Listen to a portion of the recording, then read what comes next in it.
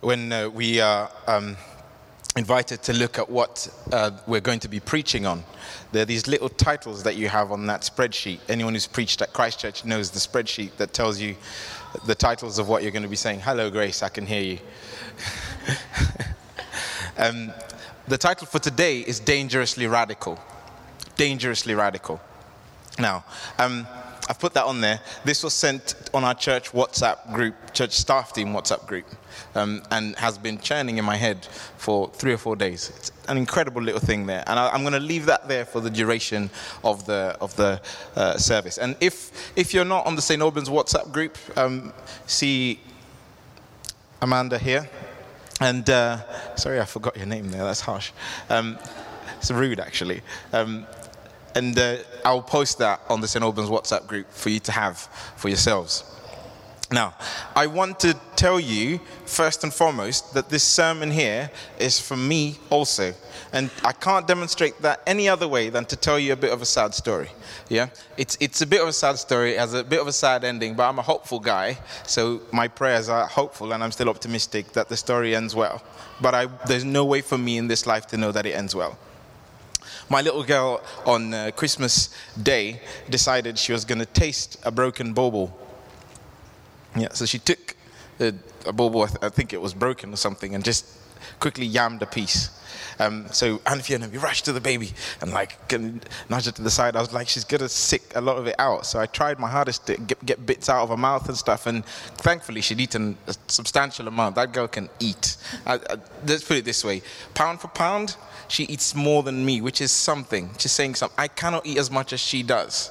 She feasts. So that helped because some of the food came out and pushed some of the glass out. But we still had to take her to A&E.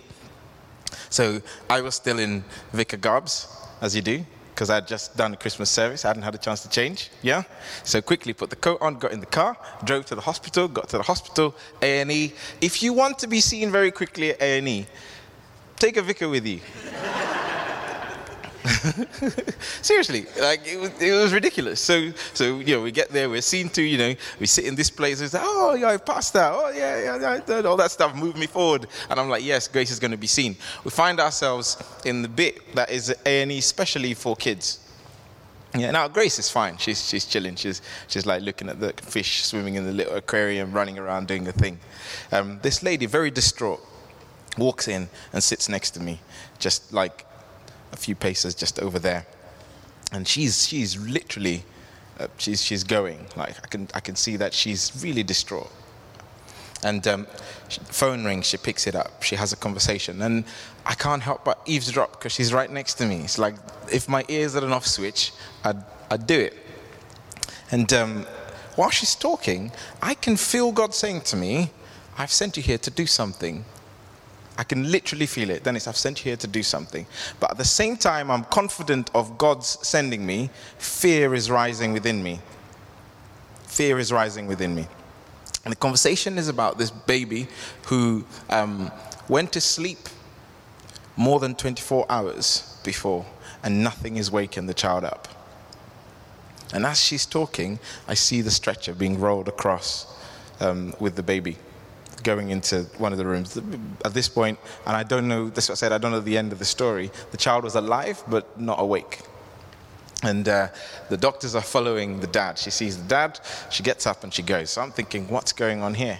And I'm like, God, okay, if you want me to do something, you gotta confirm that stuff. You can't just send me into the deep just like that. Do you see what I mean? This is, if you've read the story of Gideon, this was me being Gideon. Like, okay, show me another thing and then I will go. Yeah? Show me another thing and then I will go. So I'm there, we're sitting with Grace and waiting. The lady comes back in, sits next to me. Do you see? I'm like, okay, I thought I got away with this. No? So I turn to her and I say, hi, what's your son's name so I can pray for him? As soon as she says that, as soon as she tells me the child's name, I know deep down within that I'm not supposed to just sit here and pray from here. I know it, absolutely. But fear has risen so much that to my shame and to my heartbreak, I don't get up from my seat. I say to her, I'm going to pray for your son.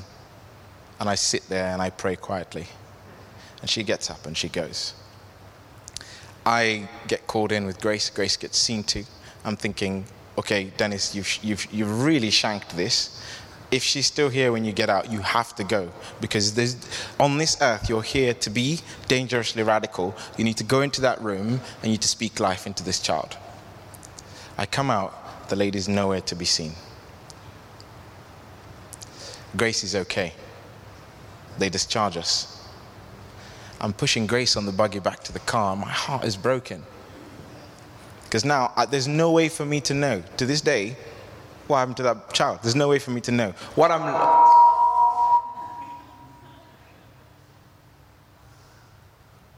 Great feedback. What I'm left with is this sense that God was calling me to something. I had the authority. He had the power. But I lacked the character. And the outcome of that was paralysis. Are you with me? So this sermon today, I kid you not, everything I'm going to say is a challenge to me first. Yeah? So I'm not hiding from this. It's a challenge to me. And hopefully, if I encounter a situation like that, what I'm going to say to you now is going to be what will give me the courage to do different. Yeah? Okay, so a few words I said there. The first word I said was what? Power. Second word I said was authority. Third word I said was character. Yeah? We've all encountered situations where someone has the power and the authority to act and they don't. Yeah? And if we doubt that we all contribute to this, that we have more wealth than the world needs, there shouldn't be anybody poor on this earth. But we have many poor on this earth. So there is power and there's authority, but there is no character globally. So what? There's paralysis towards the problems that people are facing. Yeah? We're okay on that one, yeah? And then when you encounter situations where people have authority but no power, that's equally frustrating. That's equally frustrating. Ask Theresa May, she'll tell you. She'll tell you incredibly. There's authority, she is the Prime Minister, but there is no power. Why? Because the power lies elsewhere.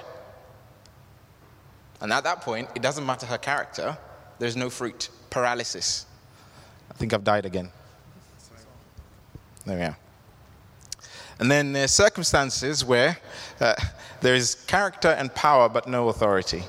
So someone is able to do something, has the power to do something, but they're not authorized to do anything. So they have to sit and wait, which is really frustrating also.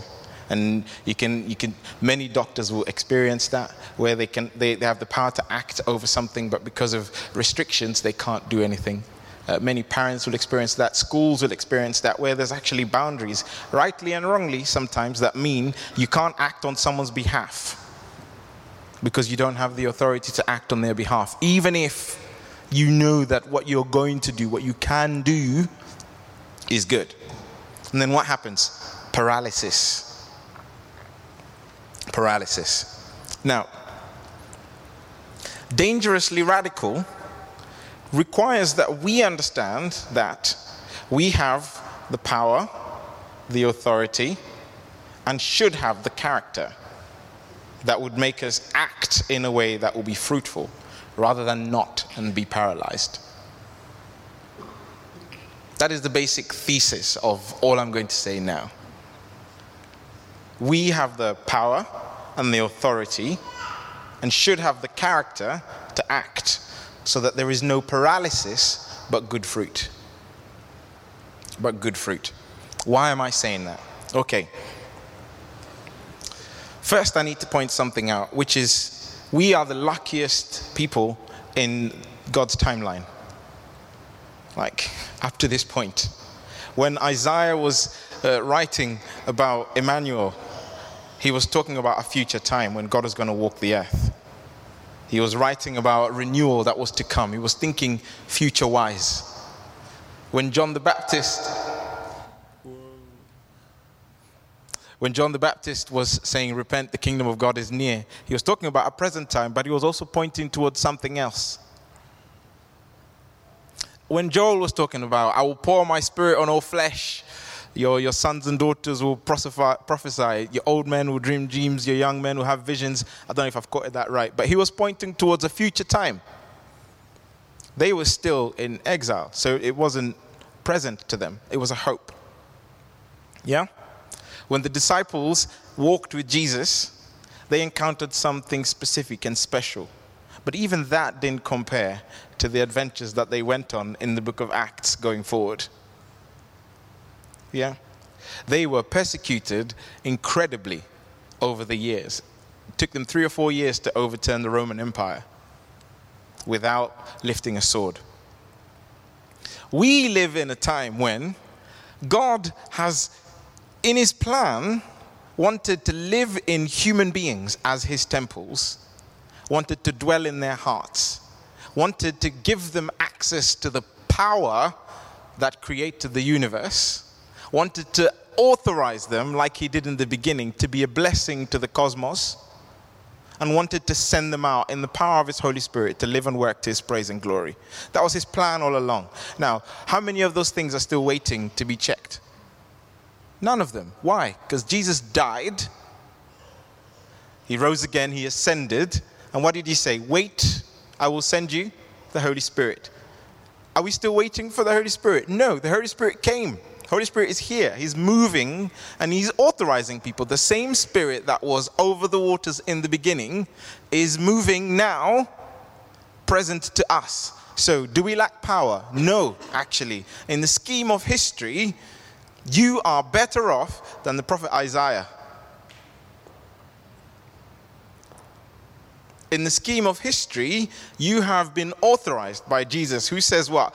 Go out into all the nations and Matthew 28.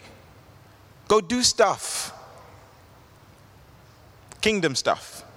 You've been authorized. So then what's the stumbling block? Character. Character. What do I mean by character? The difference between good character and bad character in this instance is faith. And I'm speaking to myself first. So I'm not standing here saying you're faithless. I'm saying to you, when that lady was standing next to me, what came up higher than anything else was fear instead of faith. And the difference between me being someone of good character, I say God character, and someone of not God character was I chose to live in fear and not in faith. And that was the difference between being dangerously radical and just being a nice, lovely chap with a dog collar sitting in a hospital waiting room. I kid you not, I'm speaking from the place of being heartbroken at the fact that I'm wearing this and I couldn't do that. Yeah? So this is an invitation for all of us to march towards something different. Character. Character. Jesus comes back into Capernaum. They all know what he did when he was there before. They all gathered to hear what he's going to say next, and they're all sort of, yeah, this guy, he did loads of incredible stuff. What's up? Let's do this. He's here. Let's listen to what he's got to say. And while he's preaching, 4 guys of good character. I'm assuming there were 4. It could have been 2. You know, I'm assuming there were 4. To lower someone, you need more than 2, unless they're sort of a light person. You know, generally, you need more than 2. I say this having done funerals and seen that you need more than 3 on each side to sort of carry someone when they've got dead weight. So these 4 guys see an opportunity.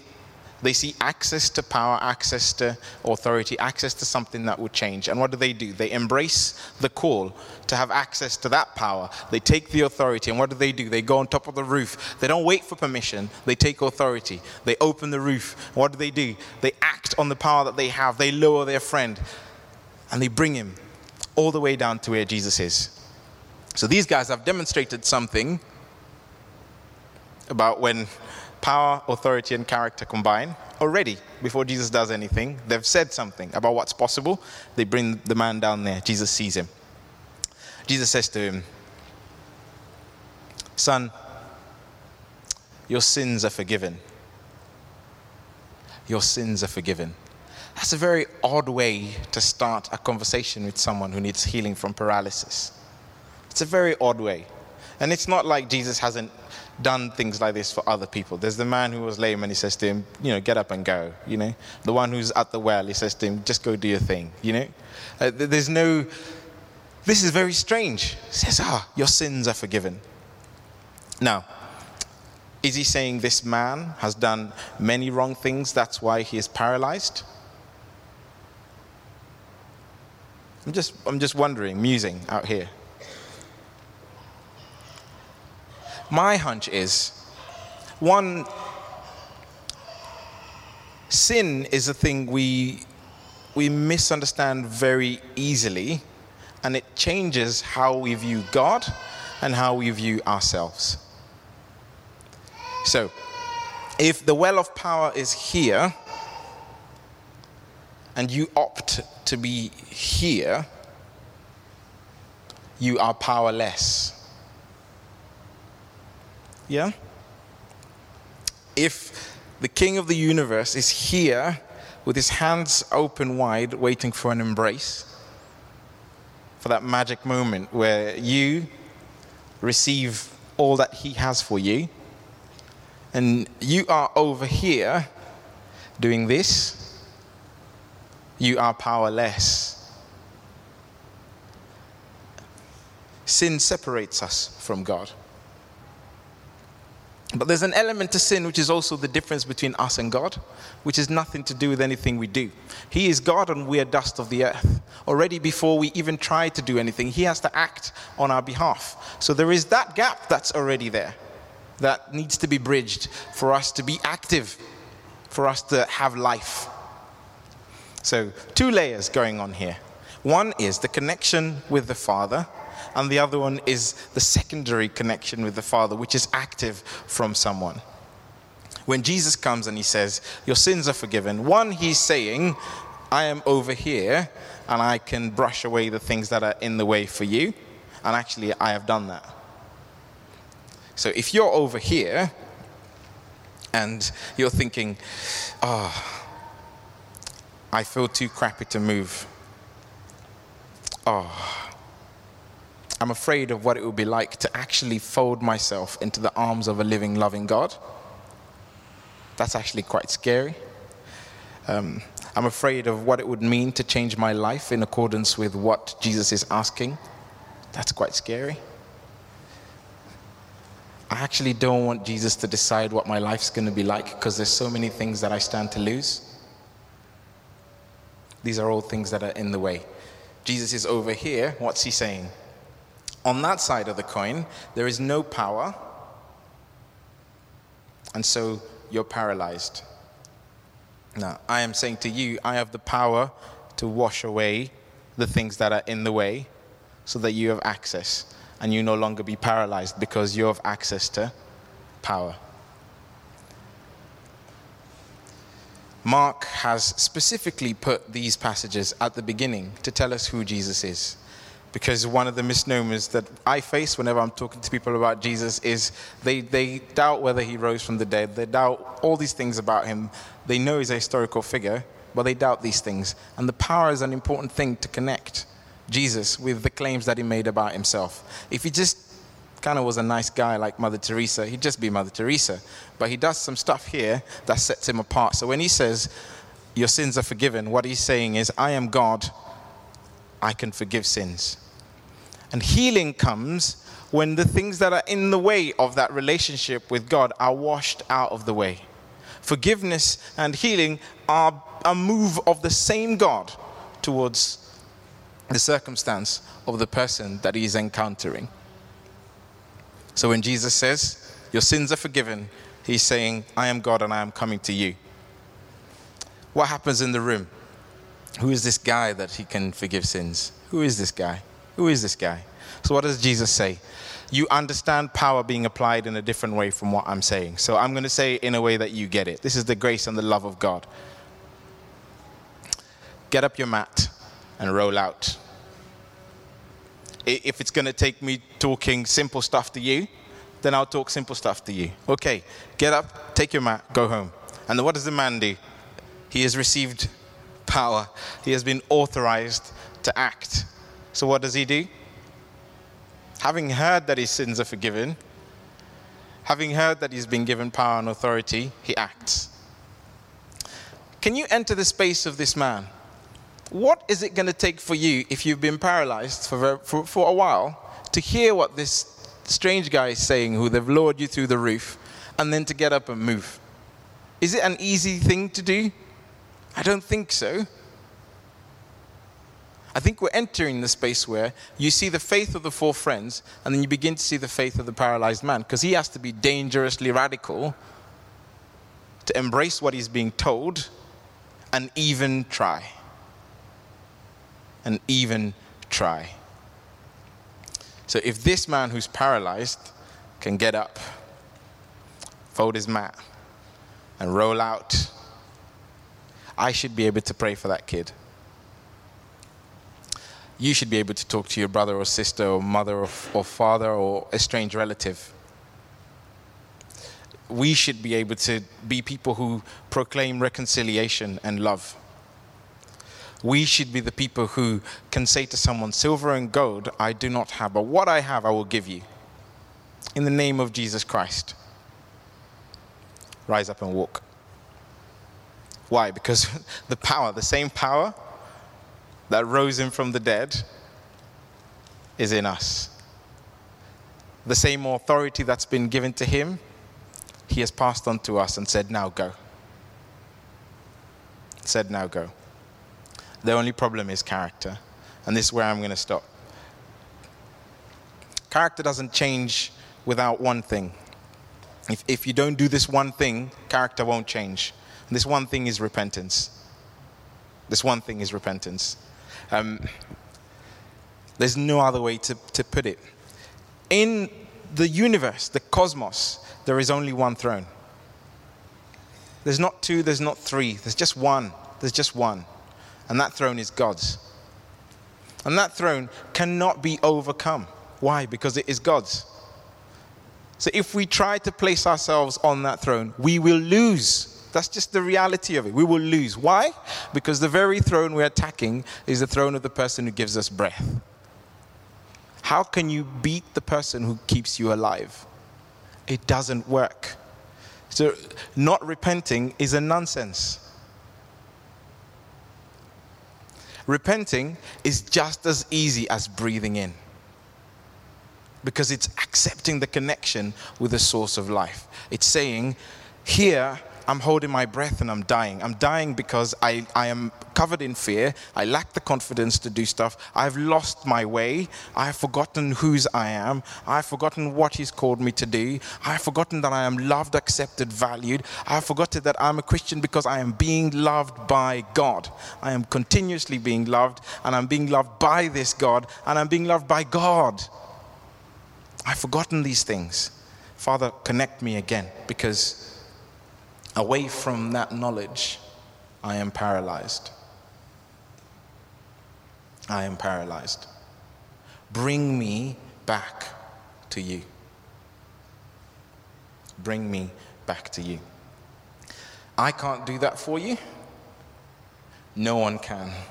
In the same way, no one can breathe for you. No one can inhale grace for you. No one can kneel before the throne of heaven for you. You have to do it. It's your work. And so, if that character change is something that you want, now's the time. I'm going to finish talking, because I could talk forever. Ask my wife, she'll tell you. But the more important conversation is the one you're going to have with the God who has shown and demonstrated that he loves you enough to give you his power. Is that okay? Let's stand together. I'm going to ask the band guys to come up. And all they're going to do is lead us in worship again. The good thing about worship is it's all about turning back to see this God who loves you. If something I have said today has triggered God in you, I'd love you to just in this time fan that into flame, make the fire bigger. Because God might want to do something incredible in your life. I'm putting the invitation out here for you to first just say, Jesus, can you be Lord of my life again?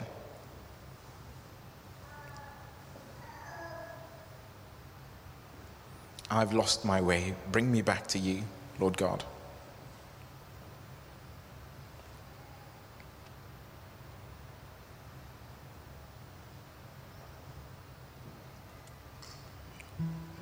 If coming before God is hard because of something that you've done, perhaps, or said, or thought, or felt, or held on to, now is the time to just say, I'm sorry, Lord, for the things I've done, said, thought, or held on to. I want to breathe your life again.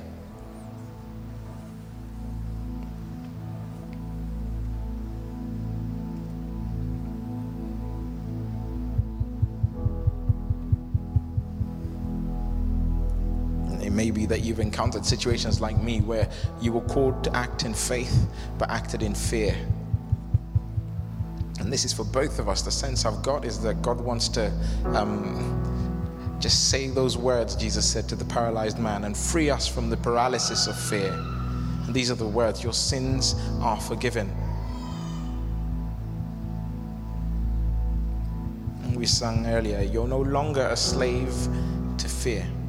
You will rear his head, but you're a child of God.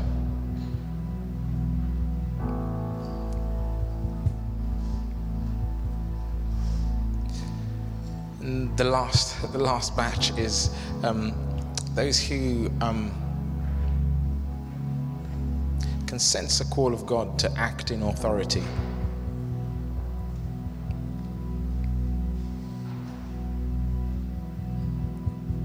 Authority in forgiving, in reconciliation, in healing, in preaching, in ministering in different ways.